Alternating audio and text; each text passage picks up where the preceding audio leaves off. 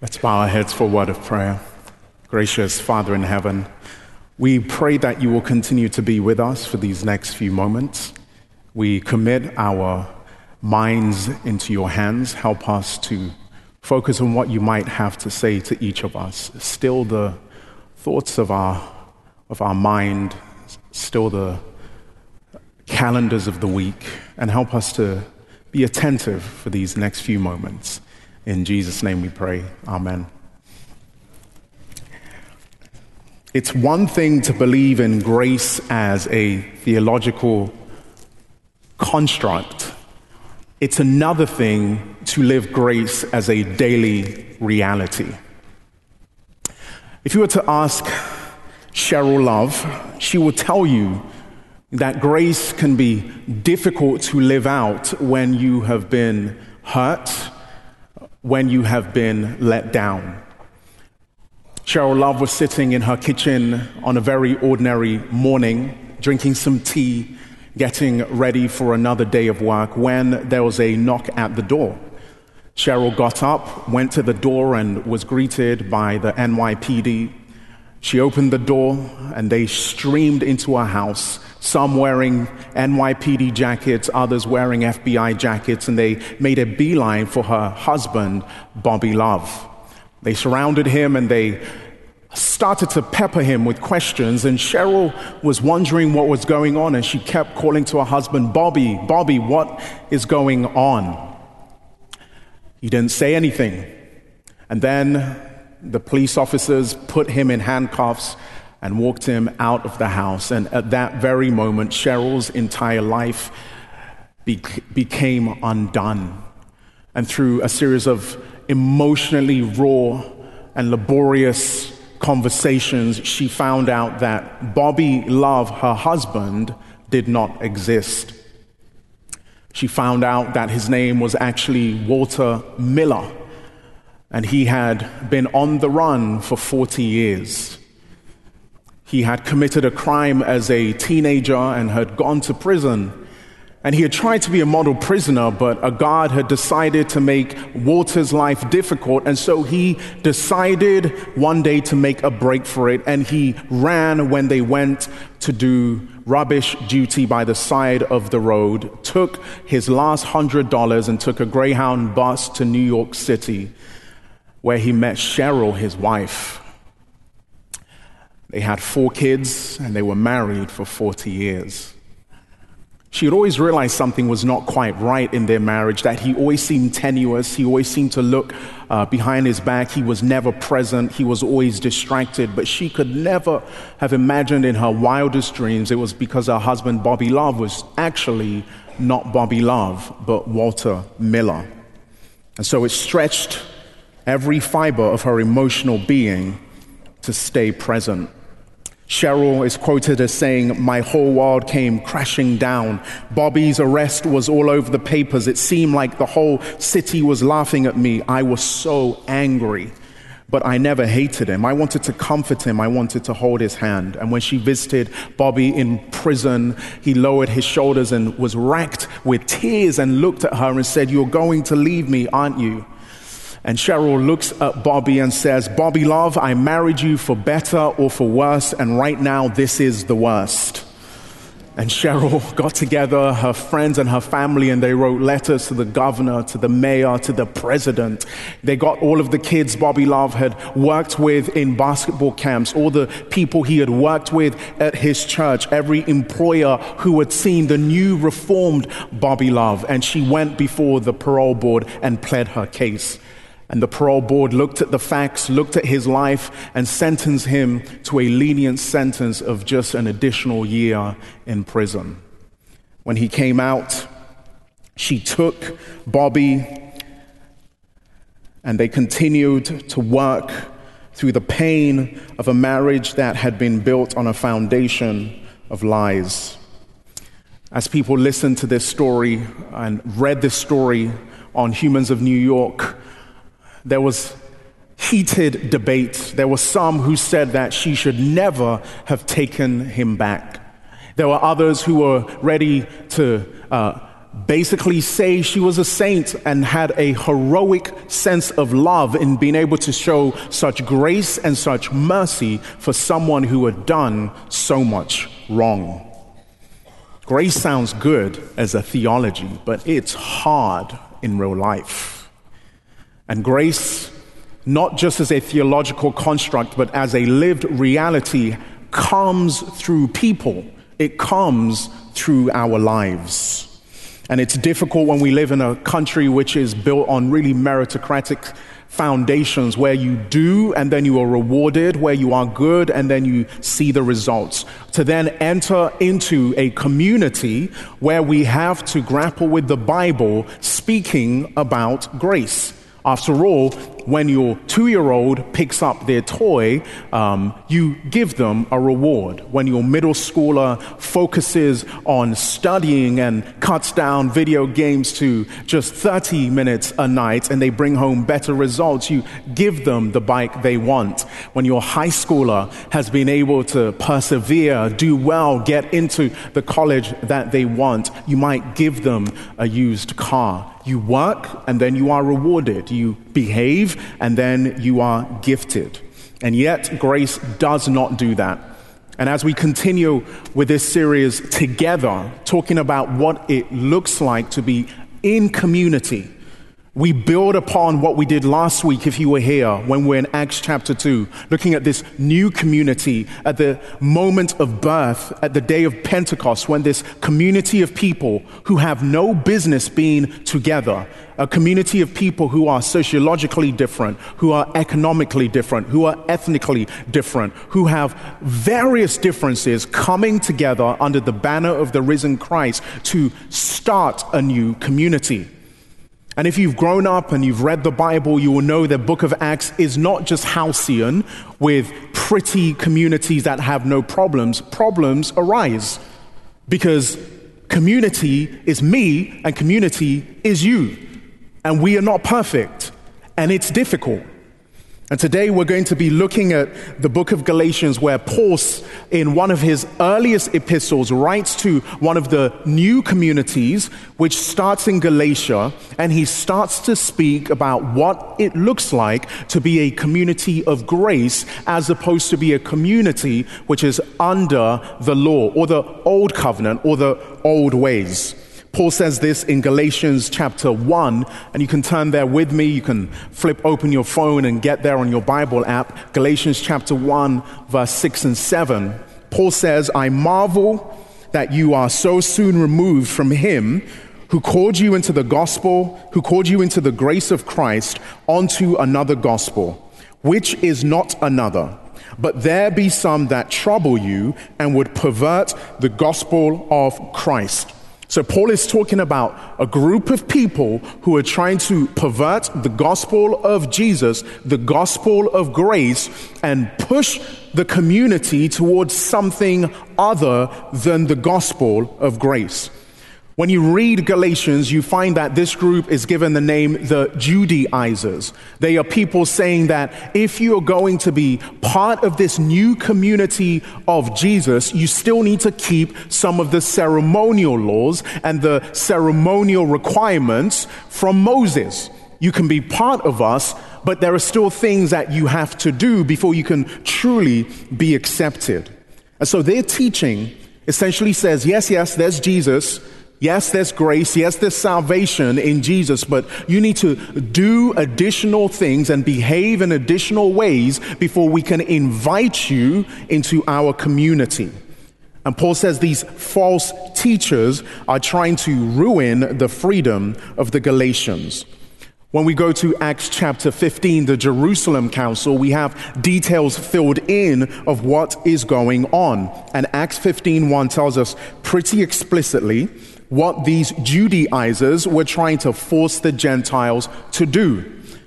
It says in Acts 15 verse 1, "Unless you are circumcised according to the custom taught by Moses, you cannot be saved." That's really what it's saying.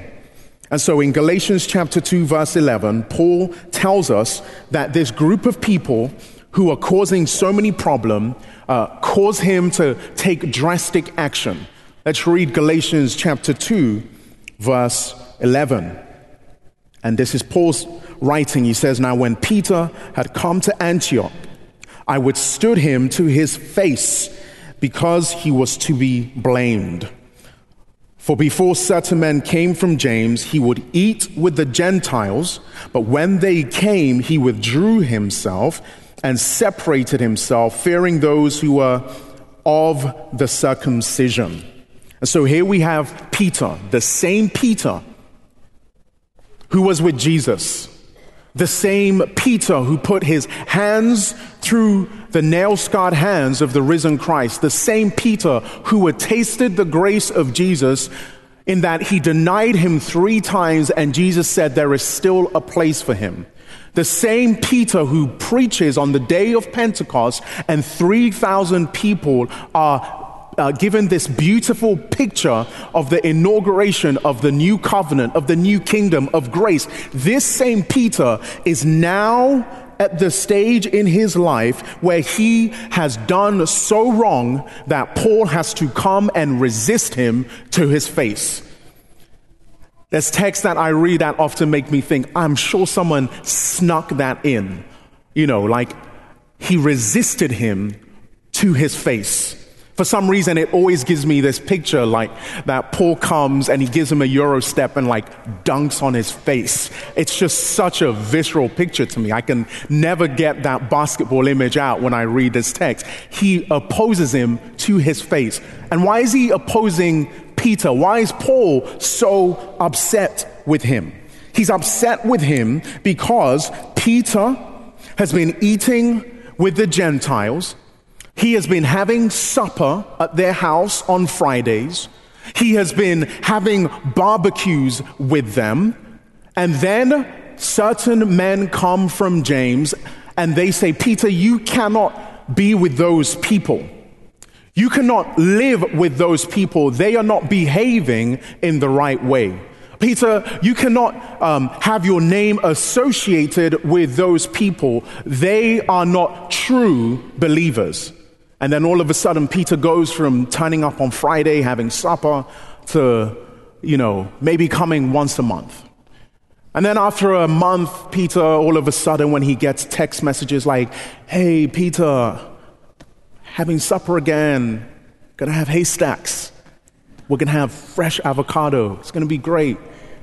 Then Peter would respond, but he would give them that triple dot, leave them on red, never send a message, and then slowly pull away. And they felt Peter disconnecting from their community, and he withdrew from these people because of others who had told him he should not associate with him. And this, my friends, tells us about the difficulty of living a life in community which is under grace rather than under behavior. Because this new community of people has gone from being devoted to one another in fellowship, working hard to have grace with each other, to now being separated by fear. And as Rachel was speaking with Pastor Troy, it just hit me that the difficulty of grace is that grace always has to come through people. Grace comes through people. If you see someone on the street and you talk to them about grace, you speak to them about the event of the cross, you talk about the doors that it opens in our relationship with Jesus, that's all well and good. But a theological construct does not do much for someone who doesn't believe in it. A theological construct doesn't do much for people who are in pain, who feel shamed, who feel excluded, who feel like they are on the margins. Grace, like Cheryl loves grace toward her husband Bobby, has to come through flesh and blood. And that's where it's difficult. And so when Peter pulls himself back from these Gentiles that he's been eating with, he shuts the portal of God's grace in their life. He tells them that you cannot be accepted.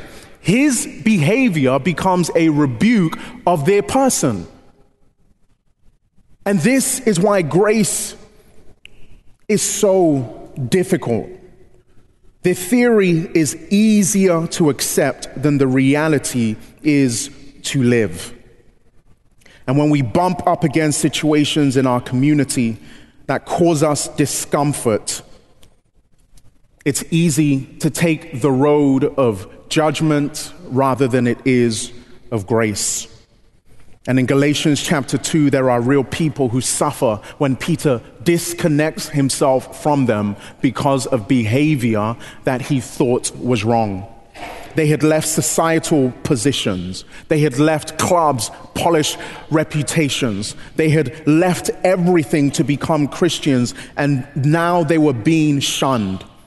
And it's no wonder then that in Galatians chapter 2, verse 20, Paul says this: I have been crucified with Christ. It is no longer I who live with Christ, but Christ who lives in me, and the life I now live in the flesh, I live by faith in the Son of God who loved me and gave himself for me. And then in verse 21, I do not nullify the grace of God, for if righteousness were through the law, then Christ died for no purpose. Paul is saying, Peter, remember, in this new community, built not on behavior, but built on grace, if we move away from grace and we start to judge our relationships with each other based on behavior, then we have nullified what Jesus has done. Or I would put it another way for us sitting here today and perhaps not particularly interested in Pauline theology in Galatians, that you, my friends, are the portals of grace that each of us are able to experience God's grace from above from. We cannot just believe it or argue it. We must live it. We must know that grace comes into our communities through our lives. And to be in loving biblical community, we have to be people whose hearts have been captured by the grace of God. We have to be people who love each other despite our messy lives, people who stay connected to each other through our struggles, always holding out the hope of redemption.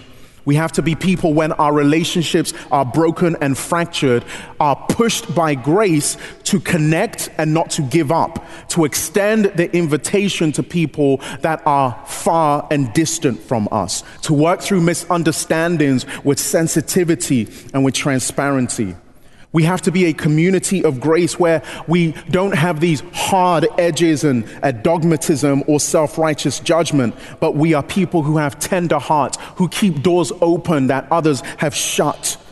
We have to be people who are transformed by grace and have a special place in our heart for those on the margins, in the shadows, those who are the least, the last, and the lost. If we are a community of grace, then these people must be on our minds. These people must be on our prayer list. These people must make themselves known on our bank accounts. Grace flows from heaven, but it's shown through our lives. And I remember looking and thinking about examples of grace that I have seen, and seeing how people are able to be conduits of grace to people who feel like grace should not be offered and extended to them. A few years ago, I remember being in a prayer meeting, and in that prayer meeting we had a gentleman who was just an earnest man, and he would always pray for his friend. We'll call his friend Bob.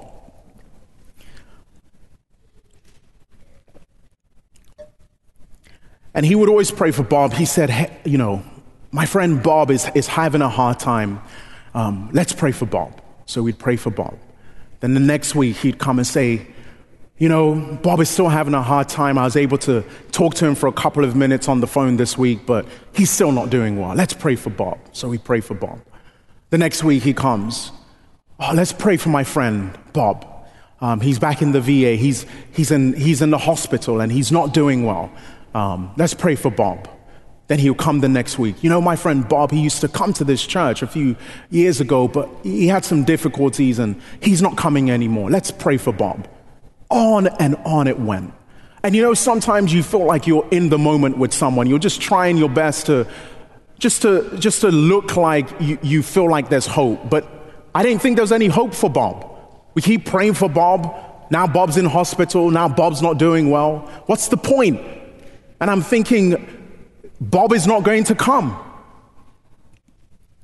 And then one day we get to church. This gentleman comes, he finds me, he goes, "Pastor, Bob's here." I'm like, "Really?" He goes, "Yes, he's here."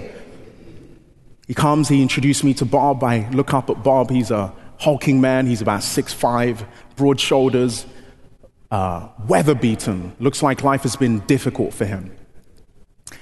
And then the next Wednesday, Bob turns up at prayer meeting, and he sits, and we share how we've seen God working in our life, and Bob says nothing. Next week, he says nothing. We ask for songs. What would you like to sing? People pick hymns. Bob picks his hymn. He sings it. The next week, we come together, pick a hymn. He picks the same hymn. Every single week, I kid you not. You know, sometimes you think preachers take license with the truth. This is true. For 3 months at prayer meeting, he turns up, picks the same song every single time. And now I'm going to ask you, we didn't have much success in the first service. Let's see if there are bona fide Adventists in this service. So without looking at your hymnal, the hymn that he picked every single time was hymn 294. Who knows what that hymn is? 294. I hear some grumbling.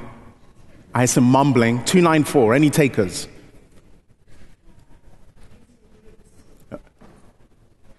Power in the Blood. That's the song he picks. It's a good song.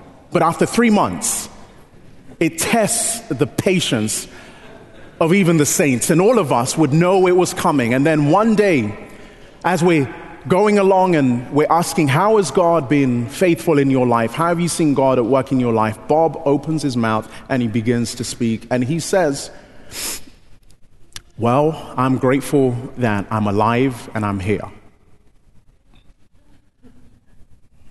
When I was a child, my parents weren't very nice to me. They would beat me with a belt.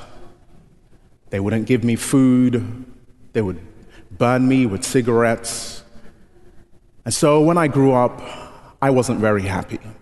Now, at this point, all of us have our eyes wide open. He has said nothing for months, and this is the first thing he says. He continues.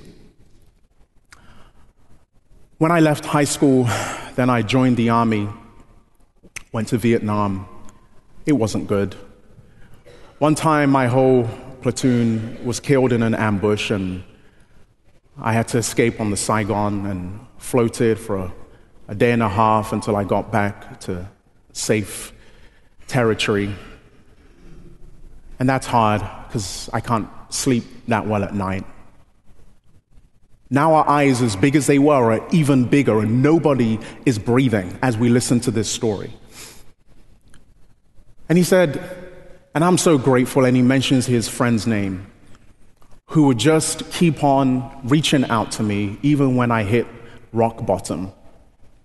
He goes, "I drink too much," and then he raises his hand, which looks more like a claw, a huge hand, with a piece of a finger which is no longer there. And he says, "This happened because one day I had been drinking and drank way too much, and I was in an accident, and I woke up, and I was in a gutter, and this happened.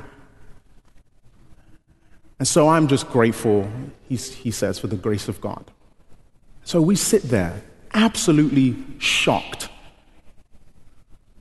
Shocked. And I sit there rebuked, because here I am wondering, why does this man every single week want to sing hymn 294? Why does he want to sing that there is power in the blood? And now he tells that story. And I think to myself, wow, there really is power in the blood. And I can never sing 294 again without thinking about this man. And it's life. It's messy, because he didn't all of a sudden turn into this paragon of virtue who came. He still had difficulties. We still had to be with him We still had to go and sometimes bail him out. We still had to take phone calls when he was doing things in his life that he knew he should not have been. But he knew that our community was a community of grace. It was a community where he did not have to be cleaned up before he could be accepted and be one of us. He knew it was a community where when he came, we would pray for him. He knew it was a community when he was at his lowest moment, we would be there for him. And of course, grace, we know, is not cheap. It's costly. It cost the life of the Son of God. And Dietrich Bonhoeffer speaks about this idea of cheap grace. No. We know grace wants to move us from where we are to be in a better place, to be more like Jesus, to be freed from the things which grind us down. He didn't want to be there. But what he needed in those moments was a community that would love, that would welcome, that would accept him where he was without pushing him to be something else. And when I think about being in a community of grace, I think about the difficulty of doing it if we are in places that are performance-oriented. I think about the unique struggle that we have here, because as much as we have a gracious community, you have to be gracious when you live with people for 20, 30, 40 years. When you live in a city, you can be there for 4 or 5 years, then you take off, you leave, you go somewhere else. When you live in a place like this, you need to figure out grace. You went to school with each other. You graduated together in the class of 76. Then you went to Loma Linda, you came back. Then you had a practice together, and now you've been in town. You sat on committees together in the university. You sat on committees together in Sunbridge at the church board. You've not always seen eye to eye. You have had things happen. So you have to figure it out if you're going to be together and if we're going to be in a community of grace. And it's not easy. And yet, grace calls us to affirm that all of us, no matter how struggling, no matter how broken, no matter how doubting we are all children of God. And I want to imagine for a moment a church where we might be a place of grace, a church where you can sit in church and perhaps you have the young freshman who is coming to church, who has dragged themselves to church. The young freshman who struggles sometimes with porn and goes to it because he's not able to find refuge in God, and who can come knowing that if he needed someone to say, listen, I am really struggling, he could find willing ears and open hearts here, not judgment and condemnation. That we might have a church where love and support is given to the young mother who sometimes has panic attacks because being a mother is too much and she struggles to believe in the care of her Heavenly Father and just needs help and not judgment from our community. A church who doesn't abandon the busy, taxed executive who sometimes loses their temper because they struggle to believe that God is in control. A community of grace. A church that sits with those who experience bouts of depression and who doubt even the reality of God's existence. I want to be part of a place and a community where we accept one another and we celebrate God's grace towards each other. And we remind each other of the truth that each of us needs to keep going. A community of grace, a community of hope, a community of change. And to do that means we have to value people over perfection. We have to value people over performance. We have to value people over everything. And that is difficult. And yet, when I go to Galatians chapter 2, beyond all of the theological questions and wrangling that happens, I just think about those people who Peter cut himself off from because they were not behaving or doing what others told them he needed to do. And I wonder this morning how many of us have people in our lives for whom we are the repository of God's grace. We are the portal for them to see God's grace, not just hear about it as theory, but to experience it as reality.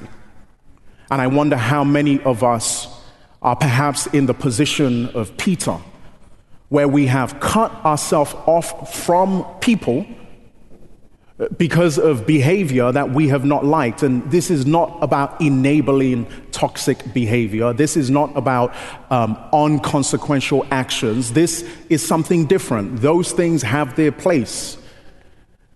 But we're talking about being the portals of grace that we speak about and being a community of grace together.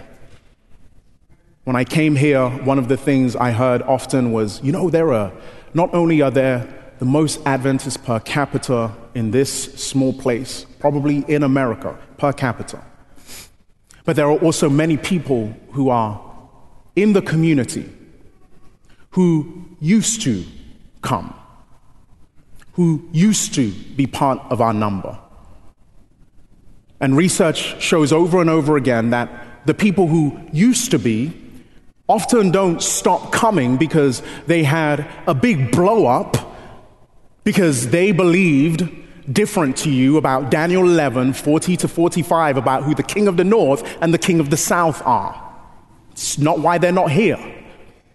But often they are not here because they have experienced graceless community, because they have been hurt, because they have not been shown the grace that was purchased at a high price by Christ amongst our number.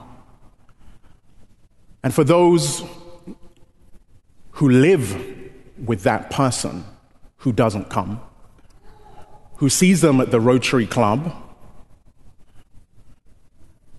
for those who bump into them when you go shopping and know that you don't see them here anymore, I wonder if God is calling you this morning to be a bridge builder and a person of grace to that person, to make an invitation, to be willing to work hard so that we can be a community where we are run and powered by grace.